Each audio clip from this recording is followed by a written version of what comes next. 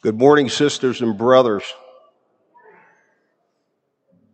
Today, the heading is called The Abomination of Desolation. We're in Mark 13, starting in verse 14. But when you see the abomination of desolation standing where he ought not to be, then let those who are in Judea flee to the mountains. Let the one who is on the housetop not go down, nor enter his house to take anything out.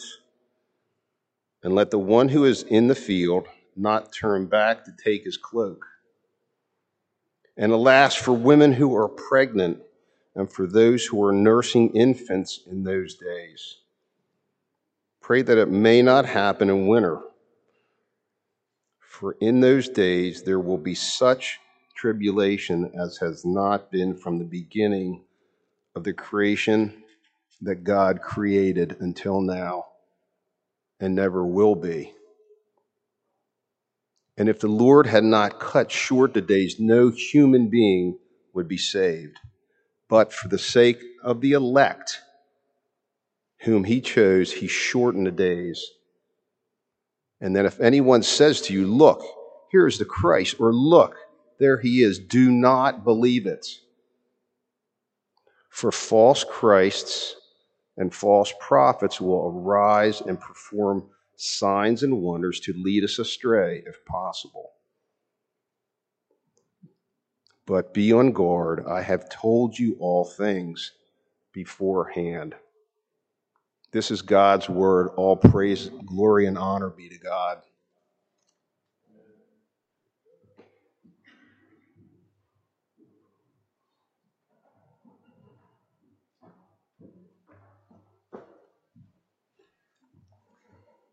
Well, we certainly have some easy passages to deal with today.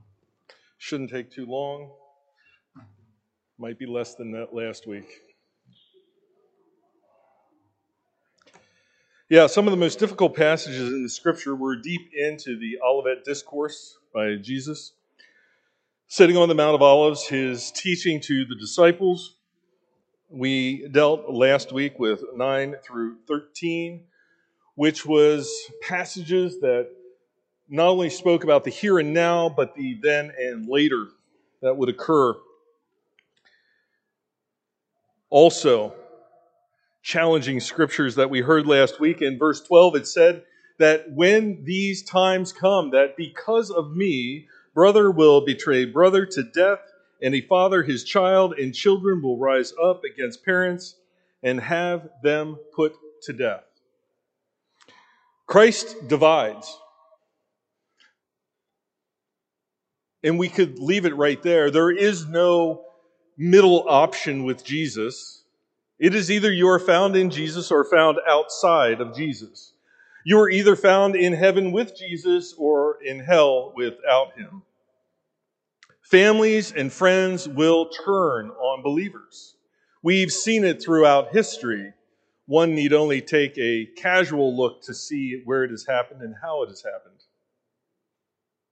You will be hated because of Jesus' name. He tells us that clearly in verse 13. But he also says that the believer endures. Not because of the believer's ability, but because of Christ's completeness as a Savior. He is not, as I ended last week, is not a partial Savior, but a complete Savior. Jesus doesn't almost save, he completely saves. So all those he saves will endure to the end. So we have to keep that in mind as we continue on in this scripture here. I will warn you that we will be in the book of Daniel a fair amount. I would also give caution, because this is end times speaking, eschatological in nature, that some people grab onto that and they never let go of it. Some people grab onto end times teaching and miss the Savior. Some people grab onto end times teaching and they don't give the gospel away. All they want to do is talk about the end times and when it may or may not occur, and they miss the point of what Jesus is saying here and why he is saying it. So we want to proceed with caution, but we also want to proceed knowing that this is God's infallible, inerrant word, and it is given to us for a certain reason. It was spoken by Peter. Mark wrote it down and gave it to the church in Rome. We always want to keep that in mind, that it is that important. I believe I mentioned last week that we have this feeling in the book of Mark that it is a triage gospel, a gospel that is given of imminent importance to the people who are receiving it, that they need to get the bare essentials. They need to know exactly who Jesus is, and they need to know it quickly, and they need to know it now. Remember, it's a church under persecution.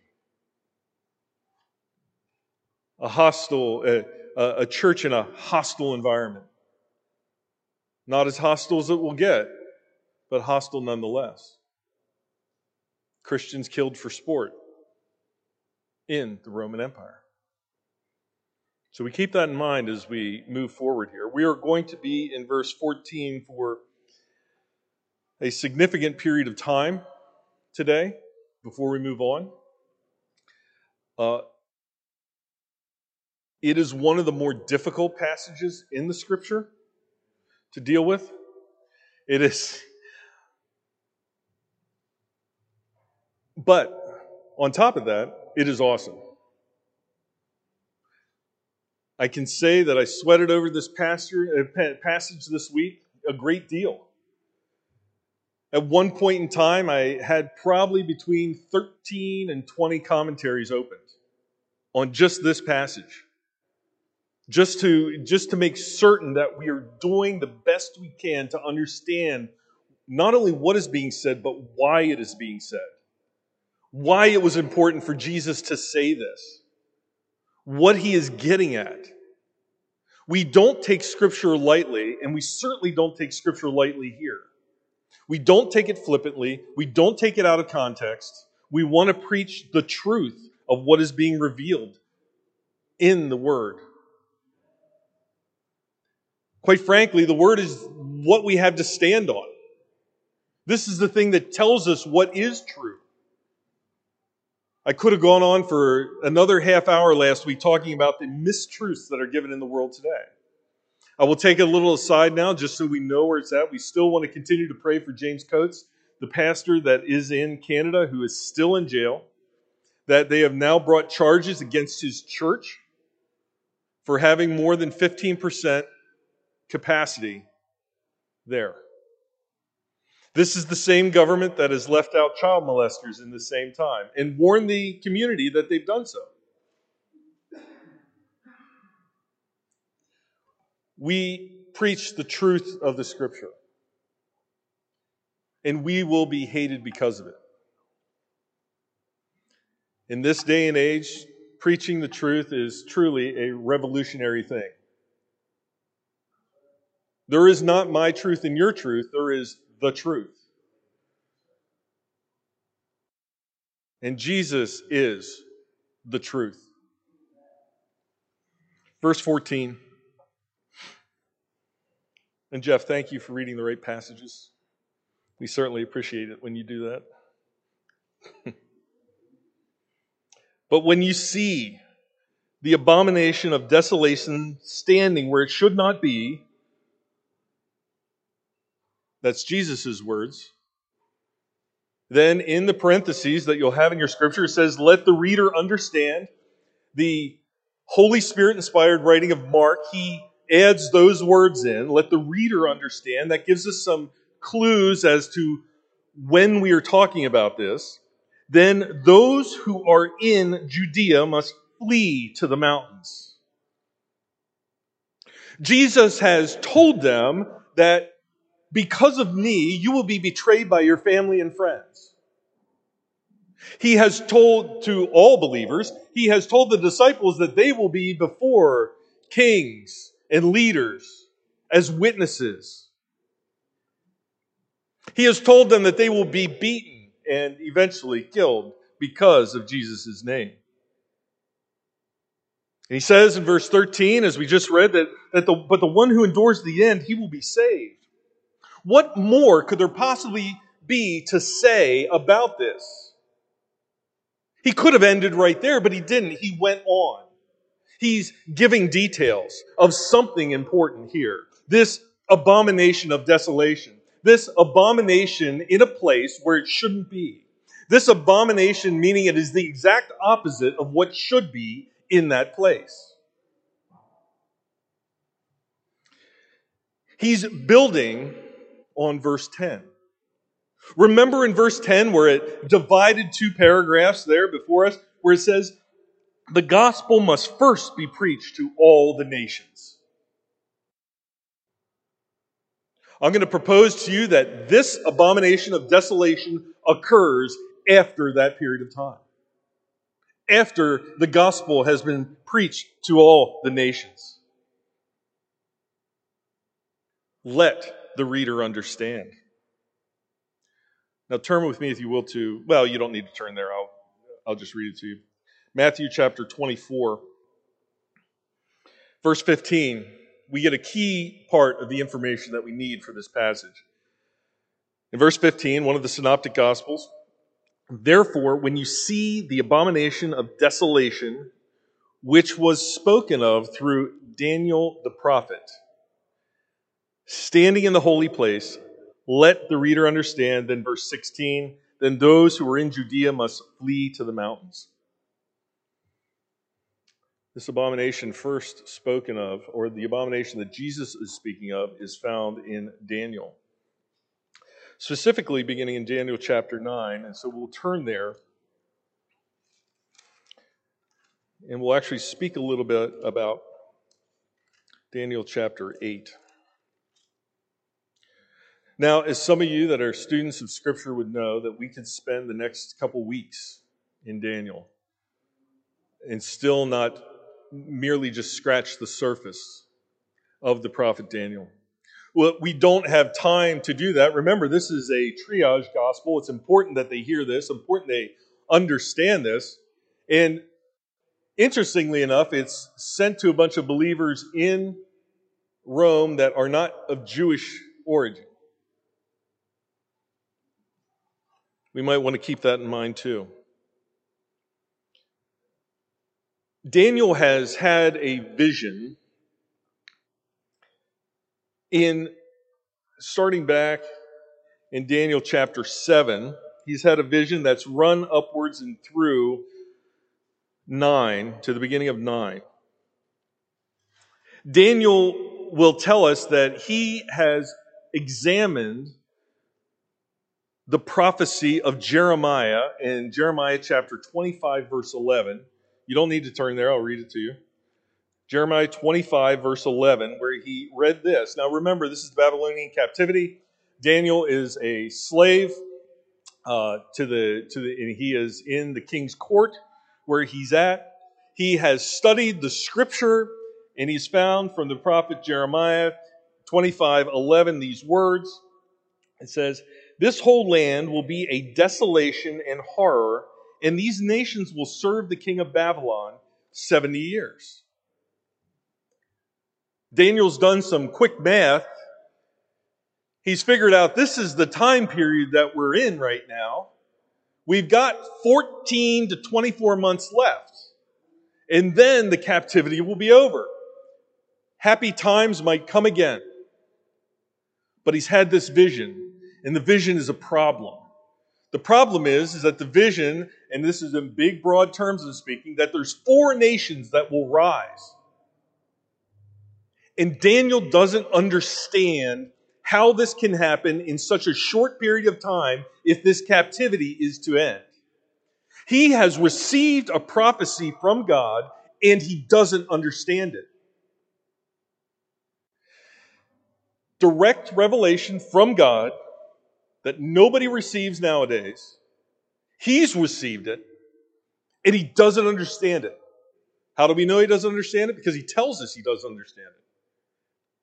Look at chapter 8, verse 27. It says, then I, Daniel, was exhausted and sick for days.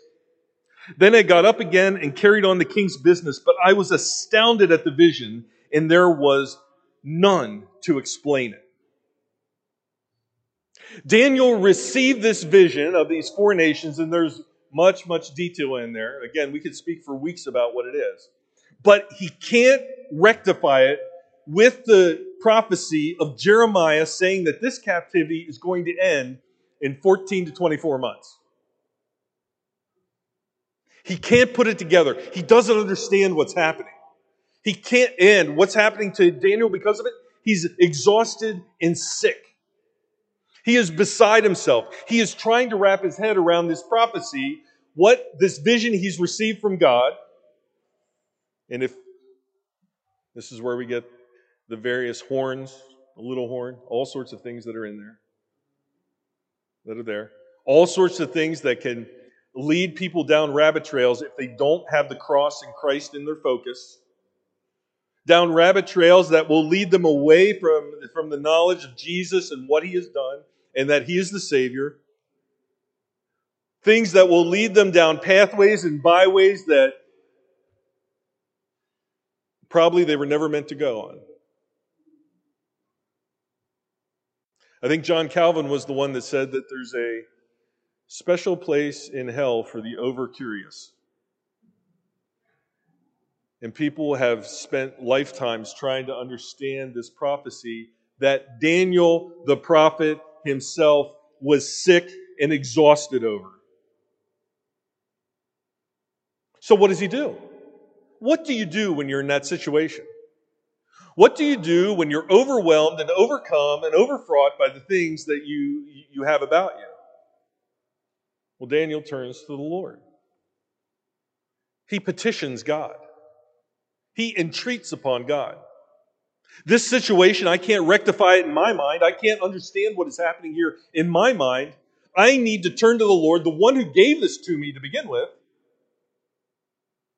to the point that I don't even know why he gave it to me if I can't understand it. If I can't rectify it for the things that I know are true. Now remember what we said about Joshua last week, where he said that all the things that the Lord has promised and said that he would do and all his words have come true and will come true. So will this prophecy.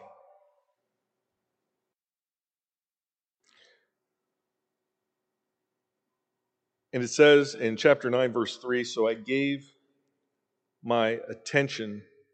Well, I'll read 1 and 2. It says, in the first year of Darius, the son of Ahasuerus, of Median descent, who was made king over the kingdom of Chaldeans, in the first year of his reign, I, Daniel, observed in the books of the number of years, which was revealed as the word of the Lord to Jeremiah the prophet, for the completion of the desolations of Jerusalem, namely 70 years.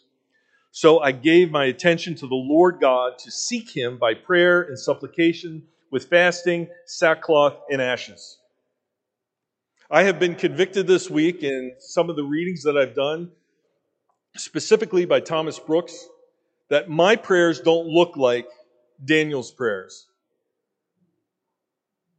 That many times my prayers are sleepy prayers that I do before I go to bed.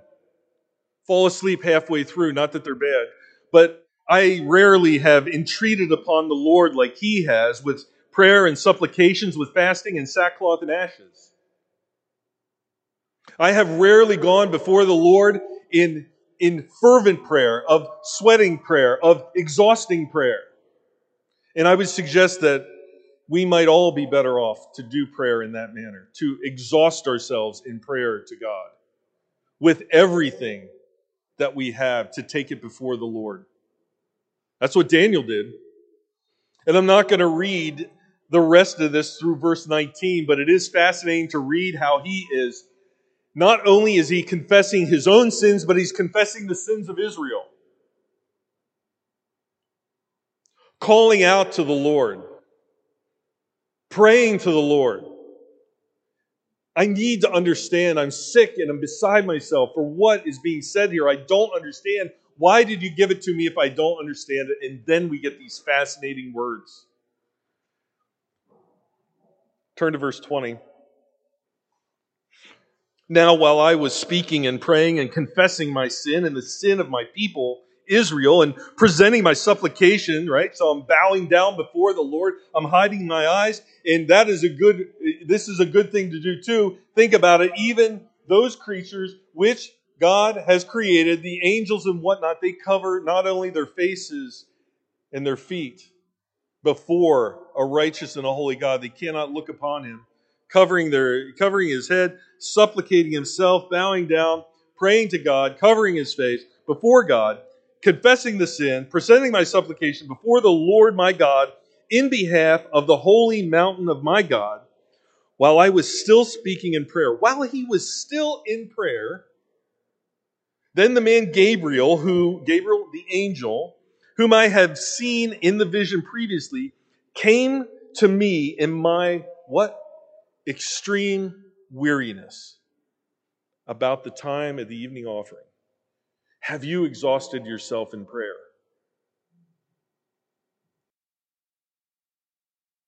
He was exhausted. His only recourse to pray to God. And Gabriel came. And I love these words. These next two verses are just awesome when you think about, and just getting chills just thinking about. He gave me instruction and talked with me and said, "O Daniel, I have now come forth to give you insight with instruction.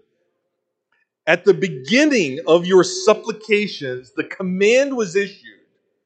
The most righteous and holy God gave the command to Gabriel to go to him, to go to Daniel. And I have come to tell you, for you are highly esteemed, so give heed to the message and gain understanding of the vision." The moment that Daniel started to entreat upon the most righteous and holy God, God sent Gabriel to him. From the distance of heaven to earth, God sent Gabriel to Daniel.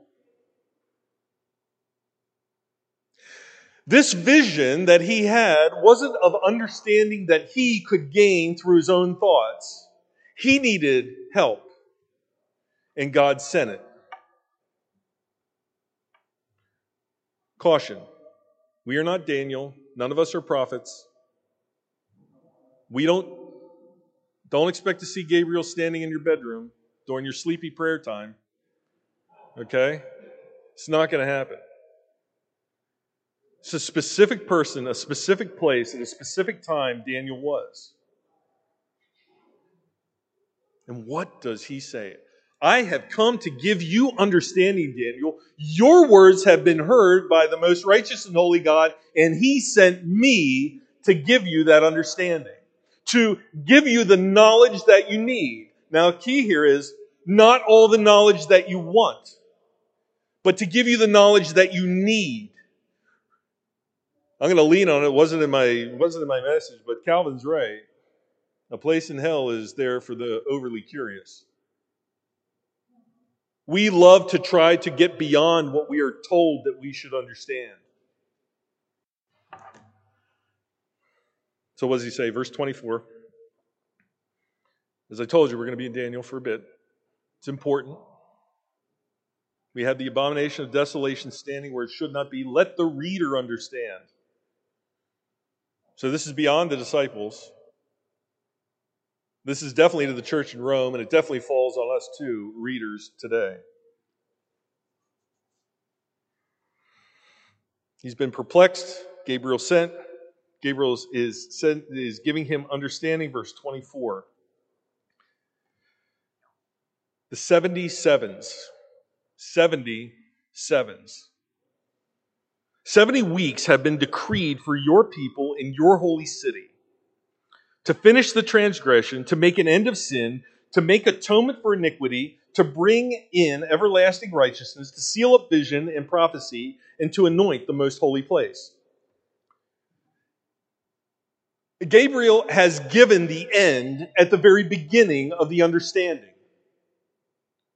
He has said what will happen at the end of this 70 weeks, at the beginning of what he is telling him. He has said these 6 things will occur at the end of this 70 weeks.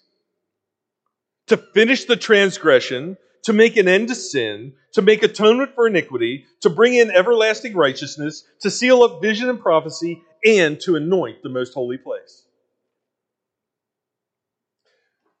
Now herein lies the problem. I know what I think about 70 weeks. That would give me just a bit over a year, or about the length of time we've been in Mark right now. And see, that's where we fall apart. See, we try to impose things that we know and that we experience now into a prophecy and understanding that is given here. The use of these Hebrew terms here, 2 very similar words in 70 weeks that are given there, the 77s, right? The way that is spoken of here is it's 70 weeks of years. This is one of the key prophecies about Jesus himself, and we're going to find it in the next couple verses. It's not 70 weeks of days, but 70 weeks of years.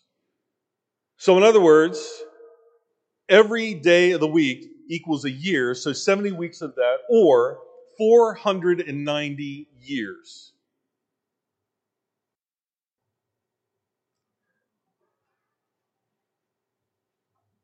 For this prophecy. So at the end of 490 years, these 6 things will occur. Finish transgression, end of sin, make atonement for iniquity, bring in everlasting righteousness, to seal up the vision and prophecy, and to anoint the most holy place. I hope you're all with me so far. Verse 25. Now, we're going to have some details about the prophecy. So that you are to know and discern, okay, so that you're to know and to understand Daniel, so that you are to know and discern that from the issuing of a decree to restore and rebuild Jerusalem until Messiah the Prince, there will be 7 weeks and 62 weeks. A total of 69 weeks of years, which gives us 483 years. Now remember when I said this is some key prophecy with regard to Jesus, the Messiah. It will be built again with plaza and moat, even in times of distress. Okay. Now just we're going to do a little math here. It's not a math class, but we're going to do just a tiny bit of math. We're going to speak in round numbers. 480 years, 483 years, till the time of Messiah. The Jerusalem will be rebuilt. Jerusalem is destroyed right now. It will be rebuilt. The temple will be rebuilt. It's going to continue to be rebuilt even in times of distress, is what you're going to see. 483 years is going to occur. That 483 years, if we go back to Ezra, Nehemiah, where Artaxerxes gave the order that they were allowed to rebuild Jerusalem, if we run that 480 years, we come right into Jesus right around 30 AD.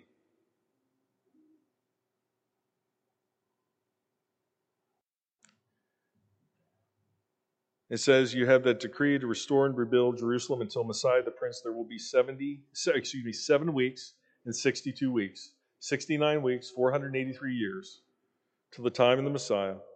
It will be built again with plaza and moat, even in times of distress. I hope I'm not going too fast or too slow.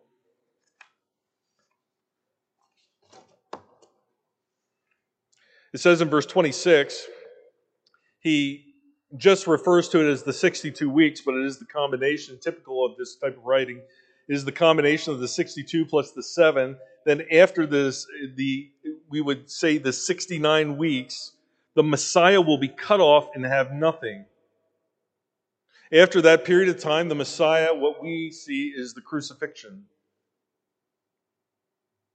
And then the people of the prince who is to come will destroy the city and the sanctuary, and its end will come with a flood. Even to the end, there will be war, desolations are determined. So at the end of the 69 weeks, the end of this 483 years, we have Jesus, the Messiah, who is cut off from his people. We see the crucifixion that happens there. In this period of time, we also see, after that occurs, it says, and the people of the prince who is to come, so the prince who is to come would be what we would refer to as the Antichrist. The prince of the people, the people of the prince who is to come will destroy the city. This is the prophecy of 70 AD, when Jerusalem is destroyed, when the temple is destroyed. When the gold on the outside of the temple, because of the fire, is melted and goes down between the stones of the temple, and the temple is upturned for people to get the stone. Not one stone upon another is given. This prophecy that is given in Daniel is amazingly accurate if we take the time to understand what is being said. It is amazingly accurate of how it predicts when Jesus will come and what will happen soon after he has been crucified. And its end will come with a flood. Even to the end, there will be war. So after this period of time, there will be war. And didn't Jesus say that wars and rumors of wars are merely the birth pangs that are coming to the end, pointing to the end? And Daniel's saying similar things here, almost 500 years distant in the past. Even in the end, there will be war. Desolations are determined. Barrenness and emptiness are determined. What we need to understand of these prophecies, what these prophets receive them, is they are what they would describe it as streams of information that are given. Streams of visions that are given to them. Hence Daniel's need for understanding about what he saw, because his time frames, he was not thinking in God time frames. That the end of Jeremiah of the Babylonian exile had nothing to do with what he was envisioning. He was mixing two of them together and not seeing that they were two separate things. Hence, when he supplicated himself before the Lord, when he sweated out his prayer before the Lord, when he went to work in prayer, have you ever done that? When he went to work in prayer and Gabriel was sent when he started, this is the answer that he's given. Verse 27.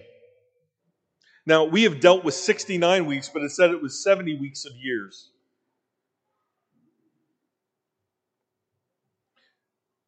We want to look into the Old Testament. The Old Testament is what? Shadows is what is to come in the future. Shadows of Jesus. Shadows of the cross. Shadows of the ascension. Shadows of the redemption is what we see in the Old Testament. Verse 27, and he will make a firm covenant with the many for 1 week. The one who makes the firm covenant is the prince who was mentioned in the previous one, who will come and destroy the city and the sanctuary. Okay? The prince of the people who is to come will destroy the city and the sanctuary. So this prince is the one that is coming in the future. He is the one who will make a firm covenant with the many for 1 week. Now we have a separation of time, the way it is written, the way it is given. We have a separation of time from the 69 weeks and the 70th week. They are not combined one right after the other. This 70th week, this last week, occurs sometime in the future. That's what Jesus is pointing to. Sometime after the cutoff of the Messiah, in what will be his ascension, that sometime in the future, this 1 week will occur. That this prince, that this Antichrist is going to set up a covenant In the middle of that 7-year period, that 3.5-year period of time, we see this spoken of in detail in Revelation 6 through 19, which we are not going to read today. He's going to set up a covenant with these people for 3.5 years of this last 7-year period of time. And what does it say there? Here we're getting to the key part of the Daniel the prophet spoke of that Jesus said. And he will make a firm covenant with the many for 1 week, this last period of 7 years. But in the middle of the week, he will put a stop to the sacrifice and grain offering. In other words, at some point in the future, the temple will be restored. That sacrifices will be made for a period of 3.5 years, that this person, who we refer to as the Antichrist, will set up this situation, this covenant, Antichrist meaning anti-Jesus. Okay, now we're going to be working on that abomination of desolation. Everything that is not of Jesus is an abomination to Jesus. Setting up in the holy place, it says there, he's then going to put a stop in the middle of this, after 3.5 years, put a stop to the sacrifice and the grain offerings, and on the wing of abominations will come one who makes desolate, even until complete destruction. One that is decreed is poured out on the one who makes desolate. This is what Jesus is talking about. Jesus is speaking firmly in the future time to them. Well beyond what the disciples will experience. Well beyond what they will see in their period of time. He's speaking to that time when the witnesses come that are prophesied in Revelation 11. We would say, as the rapture will occur, that this period of time that he's talking about is after the church is raptured. This is when the remnant are called. This is a setup of the new temple in Jerusalem. This is as Paul speaks in 2 Thessalonians 2.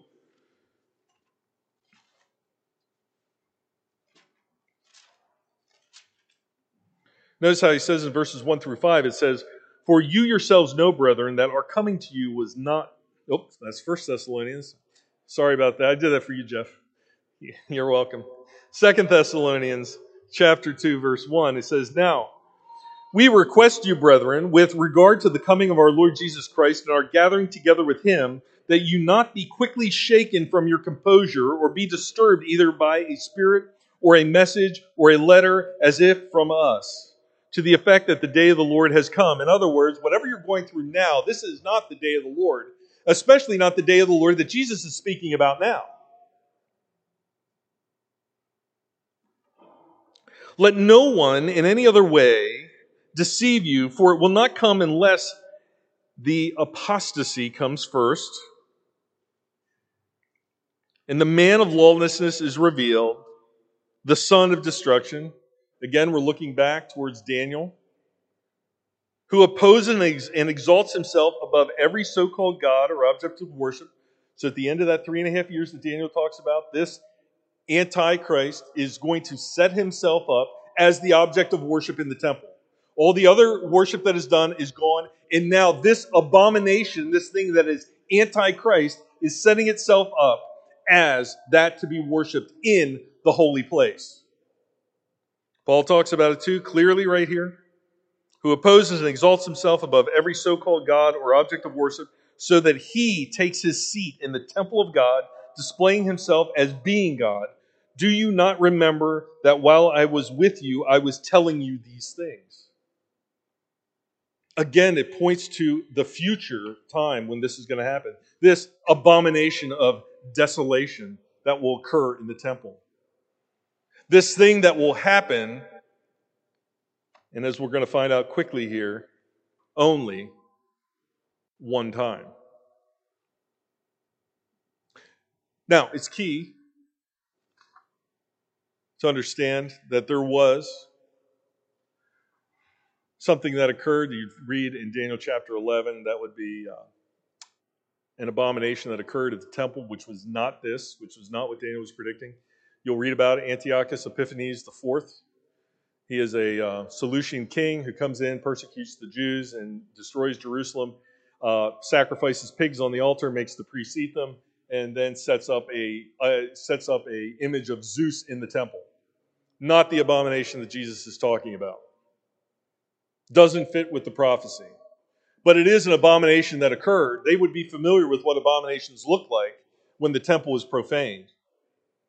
Now look at verse 15 as we quickly move forward. He says, so he has told that this thing is coming in the future, at some point in the future. You are going to know this. This is what it looks like, this abomination of desolation. It looks like what Daniel told you about, what he prophesied about. You're going to be able to recognize it because there's going to be a covenant. The covenant's going to be broken. This person is going to set themselves up in the most holy place, and it's going to be an abomination, and it's going to make that place desolate and unholy and whatnot.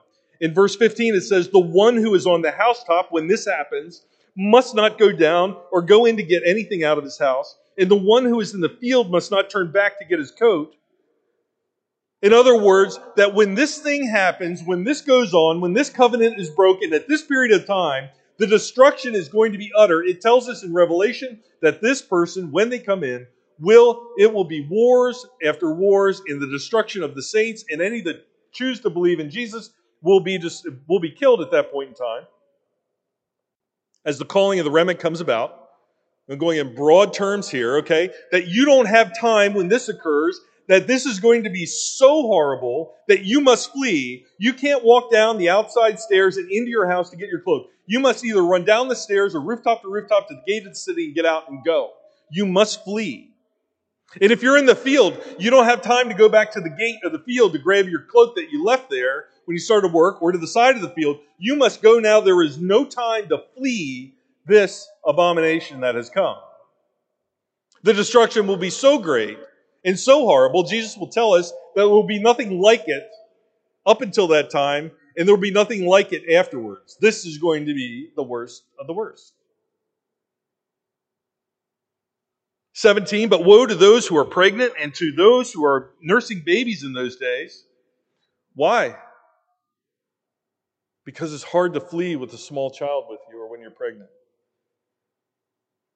You can't run if you're pregnant, or can't run far. You can't run if you have a little child with you trying to hold their hand. 18, pray that it may not happen in winter. Why? Because to escape from that place would be difficult, because the rivers, the wadis, would be overflowing with water. To get away and as far away from this abomination of desolation would be impossible. And then in 19 he says this, for those days will be a time of tribulation, so the great tribulation that we speak of in Revelation, such as has not occurred since the beginning of creation, which God has created until now and never will. So this last week is the last week. That last week, the last week of 7 years, is the last week. To see how it ends, we start reading in Revelation 19. We see Jesus coming back. So this is a quick overview, and I don't nearly have enough time to do it, but that's okay. We're doing all right. Get you guys out of here on time today. And we have no communion today, so we have, it won't be that long. For that tribulation, this is not 70 AD when that happens. Oh, that's going to look horrible, right? 70 AD, 1 million Jews killed. But if we look back over time, far more were killed during the Holocaust. And that wasn't the abomination of desolation either. It's looking forward into the future when this occurs. It will, what Jesus is saying, this thing will come to pass. The last sheep will be called into the fold. And we hear about that provision in the last 3 verses here that God gives us. Unless the Lord had shortened those days, no life would have been saved. But for the sake of the elect whom he chose, he shortened those days. In other words, this is a set period of time. He has limited the period of time. God is in control of everything. His sovereignty is at play here. He has decreed this period of time and this period of time only for this to occur. In verse 21 he says, "And then, if anyone says to you, 'Behold, here is the Christ. Behold, here he is. Behold, he is there,' do not believe him." In other words, what is going to happen, verse 22, "For false Christs and false prophets will arise and will show signs and wonders in order to lead astray, if possible, the elect." Now be careful with reading this. There will be false Christs and those that are anti-Christ, anti-Jesus, that will be coming up and popping up around during this time to the end that will try to lead the believers away. They will try to pull them away from the fold. They will try to enter the fold over the gate, and they will kill and steal and try to kill and steal the sheep from Jesus' fold. And they will do many wonderful things. Revelation tells us that they will do many signs and wonders to try to lead the elect away. Now notice what it says there. It says, if possible, the elect, but it's not possible.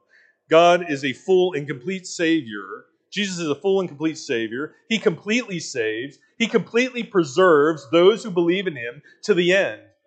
Remember, if you could lose your salvation, you would. Luckily, it's not up to me. It's up to Jesus. And Jesus says He will save all those whom the Father gives Him. But what He is saying here is He says, look, what they're going to do is going to look really convincing. So you better know this to be able to identify this. He has told them, this is why that He doesn't stop in verse 13 when He says you'll endure to the end. He says, I want you to know about this abomination that's coming. I want you to know about these false Christs that are coming. I want you to be able to identify when it happens. I want you to be able to see the markers that are there, these things, and you're going to be able to look and say, oh, there are Jesus' words. He said exactly this would happen. Remember what Daniel said? Let's flip back to there and see, oh, I see what it is. This is it. The temple's rebuilt, sacrifices are up, 3.5 years are going to go by, and then that covenant's going to be broken. You should be able to see this because I'm giving it to you. What does He say in verse 23? But take heed, behold, I have told you everything in advance. God's provision is with us. He's telling us. He doesn't even give us any surprises. There is no surprise ending. He tells us exactly what's going to happen. We shouldn't be surprised when we go out there and we see family and friends turning against us because we love Jesus. We should not be surprised the fact that people lose their jobs because they love Jesus. We should not be surprised at the fact that isn't it horrible that that person was killed because they love Jesus? Well, yeah, kind of, but they're with the Lord now. He told us it was going to happen. You cannot look at this book and say, well, Jesus didn't tell me that. He's telling it clearly to us in words that we can understand. The provision in the translation that we can understand.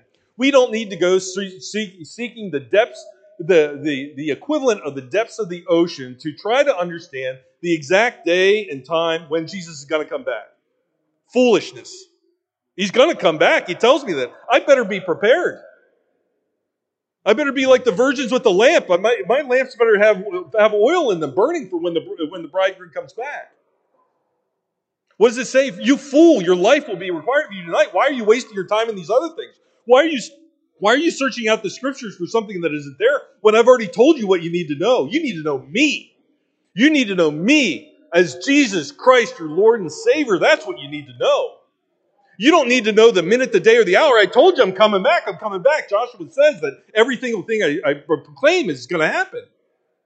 But we see these people that foolishly waste their time, like the foolish virgin. Their lamp has gone out. They have not put their oil in their wick, and they're wasting their time. They're looking, what is the hour? What is the day? Hey, let's go to a conference on end times. What a foolish waste of time when you could know your Savior so much better and be more confident in what is going on in this crazy world we live in. Foolishness when you look at it. It's just madness, absolute madness. Oh, he's talking about Revelation, talking about helicopters, talking about what? Who cares? He told you He's coming back. You better be ready. Because here it is. You are either in heaven or you're in hell. You're either in Jesus or you're not. You're either with Jesus or you're with the abomination of desolation. And that's going to be cast in the sea of fire for forever, and so will you if you land up there. You need to know your Lord and Savior is what needs to happen here. This is what all this should be pointing to. Not so that I could get deeper and deeper into what's going to happen at the end, because he told me, listen, he told me what I need to know. He didn't say, you don't need to look deeper than this. The angel Gabriel came and said, this is what it means. This is what you look for. You don't need to look any further. You got enough. And then when Jesus says, look at what the prophet Daniel said, you got enough for what you need to know when this is going to happen. It is not important, because if you know the time and the date, you're going to worship that time and date. You're going to worship that clock, waiting, ticking it down. And I see people do it all the time. Today's the day. Tomorrow's the day. And that's not the point. He's telling the church in Rome, yeah, horrible things are going to happen. You're going to be persecuted. You're going to be killed. It's all going to happen. Yep. And that's not the end. It's not yet. It's going to get worse. It's just the way it is. Jesus is a complete Savior.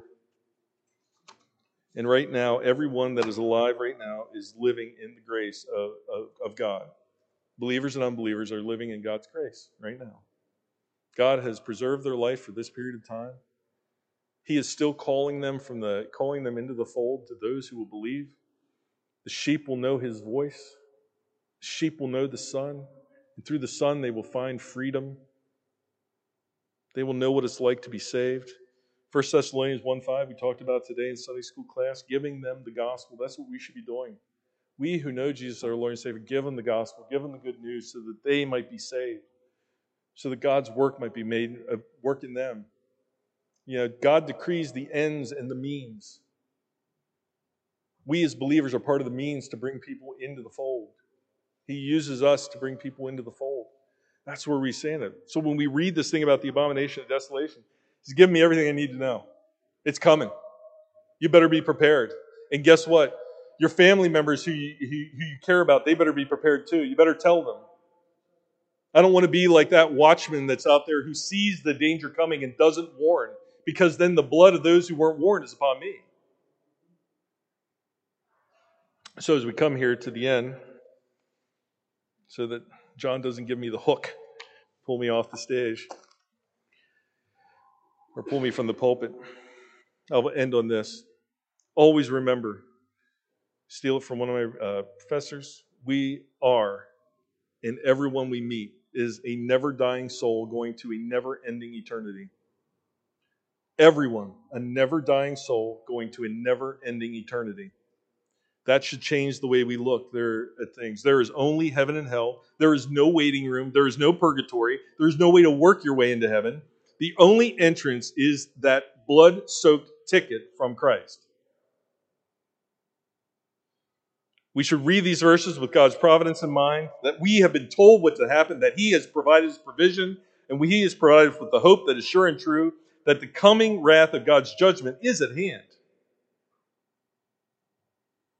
That we should tell people at every opportunity we can, that they might know the truth of the true Savior, that they might turn from idols and serve the living God, that we should be imitators of the apostles, of Jesus, preaching the good news even in the face of opposition and hatred, telling people about their status before a righteous and a holy God without Christ, telling them where they stand without Christ, showing them who the Savior is and what He has done, standing in that breach, pleading with them to repent and believe in the only true and complete Savior, Jesus Christ. Let's all pray. Glorious and Heavenly Father, thank you for this day. Thank you for your word. Thank you even for the words that are difficult, that we might learn from them. Please give us confidence and courage to preach the gospel. In Jesus' name we pray, amen.